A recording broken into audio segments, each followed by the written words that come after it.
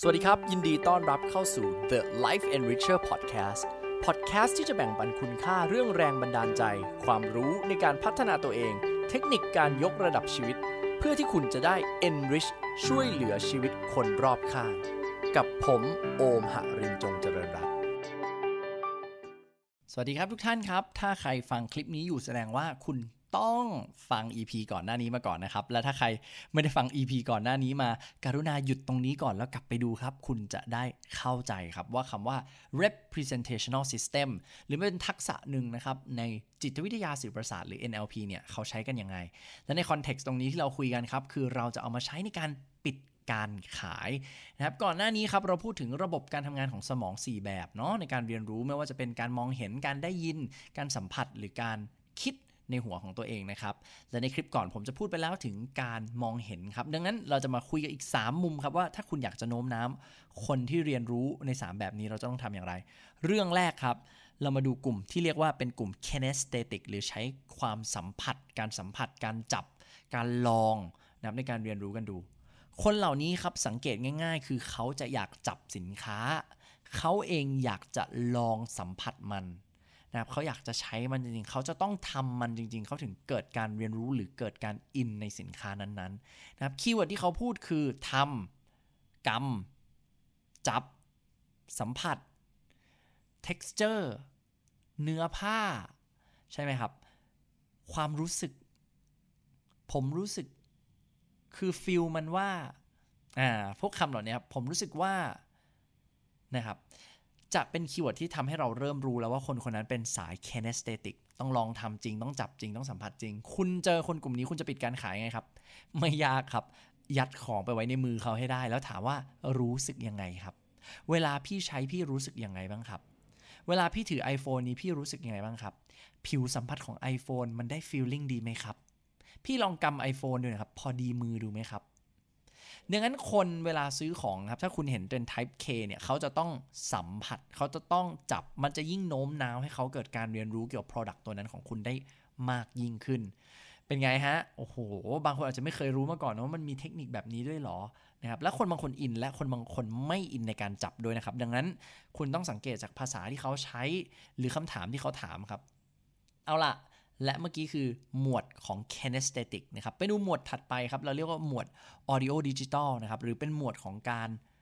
เรียนรู้ผ่านการฟังครับคนที่มีการเรียนรู้ผ่านการฟังนะครับความน่าสนใจของเขาเลยคือเขาจะถูกกระตุ้นด้วยเรื่องเล่าหรือสตอรี่ครับเวลาเล่าบอกโอ้ยเนี่ยพี่รู้เปล่าลูกค้าคนก่อนเนี่ยที่เขาซื้อไปแรกๆนะตอนแรกก็ติดเรื่องราคาแล้วเขาก็เดินไปร้านนู้นร้านนี้กลับมาพี่สุดท้ายซื้อเฉยเลยไม่พอพี่คนเดิมเลยนะผ่านไปอีก2เดือนกลับมาซื้อเพิ่มอีก2ชิ้นอีกเขาบอกซื้อไปให้แฟนแล้วก็ซื้อไปให้ลูกโอ้โหพี่ผมบอกเลยนะคุ้มยิ่งกว่าคุ้มอีกนี่แค่เคสแรกนะพี่เดี๋ยวผมเล่าเคสให้ฟังเมื่อวานสดๆร้อนๆเลยครับพี่ผมเจออีกคนนึงเนี่ยเขาตุ๊ดสุดท้ายนะโทรมาขอบคุณใหญ่เลยที่แบบว่าเชียร์ให้ซื้อสินค้าตัวเนี้ยงั้นพี่สบายใจได้เลยครับว่าถ้าพี่ซื้อไปนะโอ้โหใครๆก็บอกพี่เลยว่ามันแน่นอนใช้มือถือรุ่นนี้เนี่ยรับรองใครๆก็มาชมพี่เป็นไงบ้างครับสังเกตคีย์เวิร์ดที่โอมใช้ไหมครับสำหรับคนที่เป็นตัว A หรือ auditory เนี่ยนะครับเขาเรียนรู้ผ่านหูครับเวลาเขาถามอะไรเนี่ยเขาจะตั้งใจฟังคุณจะสังเกตง่ายๆครับเหมือนเขาเรียกอะไรยื่นหูเข้าหาคุณสักนิดเวลาคุณขายของเขาเหมือนเขาจะตั้งใจฟังเป็นพิเศษนะครับคนกลุ่ม A นะครับสังเกตจากภาษาได้เขาจะพูดคำว่าเล่าบอกได้ยินฟังเล่าบอกได้ยินฟังดังเบานะครับเสียงชัดกระจ่างนะครับคำเหล่านี้นะครับจะเป็นคำที่สะท้อนการเรียนรู้ในแบบหูแล้วมันจะออกมาในหน้าตาแบบนี้ครับในน้องลองบอกพี่หน่อยดิอันนี้มันดียังไงหรอพี่ไม่เคยเห็นได้ยินคนพูดถึงแบรนด์นี้มาก่อนเลยเห็นไหมครับคีย์เวิร์ดเหล่านี้มันจะหลุดออกมาจากปากเขาครับและนี่เป็นความสามารถของคนที่เก่งเรื่องของจิตวิทยาสื่อประสาทนะครับจะสามารถเอามาประยุกต์ใช้ได้ครับดังนั้นอย่าลืมนะครับเมื่อคุณเจอคนที่พูดคีย์เวิร์ดเหล่านี้หลุดมาบ่อยๆคุณต้องปรับสิ่งที่คุณเล่าสิ่งที่คุณขายกลายเป็นสไตล์ storytelling หรือเล่าให้เขาฟังแล้วเขาจะอินมากๆครับโอ้ยเนี่ยมีคนบอกมานะตุ๊ดๆเนี่ยพี่ได้ยินที่ผมบอกปะ ถ้าพี่ตั้งใจฟังนะผมบอกเลยพี่ลองเอาสินค้านี้ไปใช้ดูรับรองนะโอ้โหแฟนพี่จะกรี๊ดกราร์ดขอบคุณพี่ทุกวันเลยเป็นไงครับ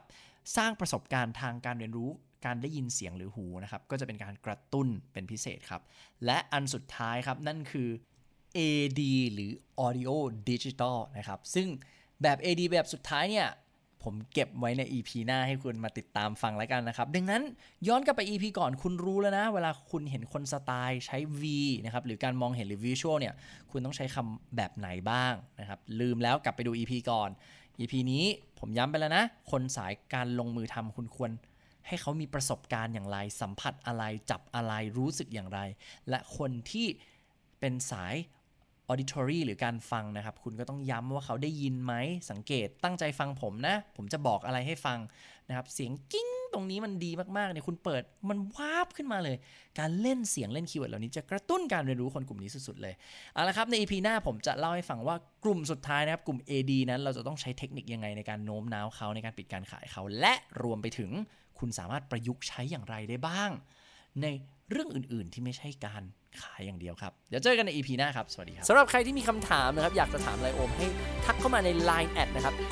@lifeenricher นะครับแล้วอยากให้โอมมาถามตอบเรื่องอะไรสำหรับเรื่องราวการพัฒนาตัวเองนะครับยินดีครับแล้วเดี๋ยวเราเจอกันใน EP ถัดๆไปครับสวัสดีครับ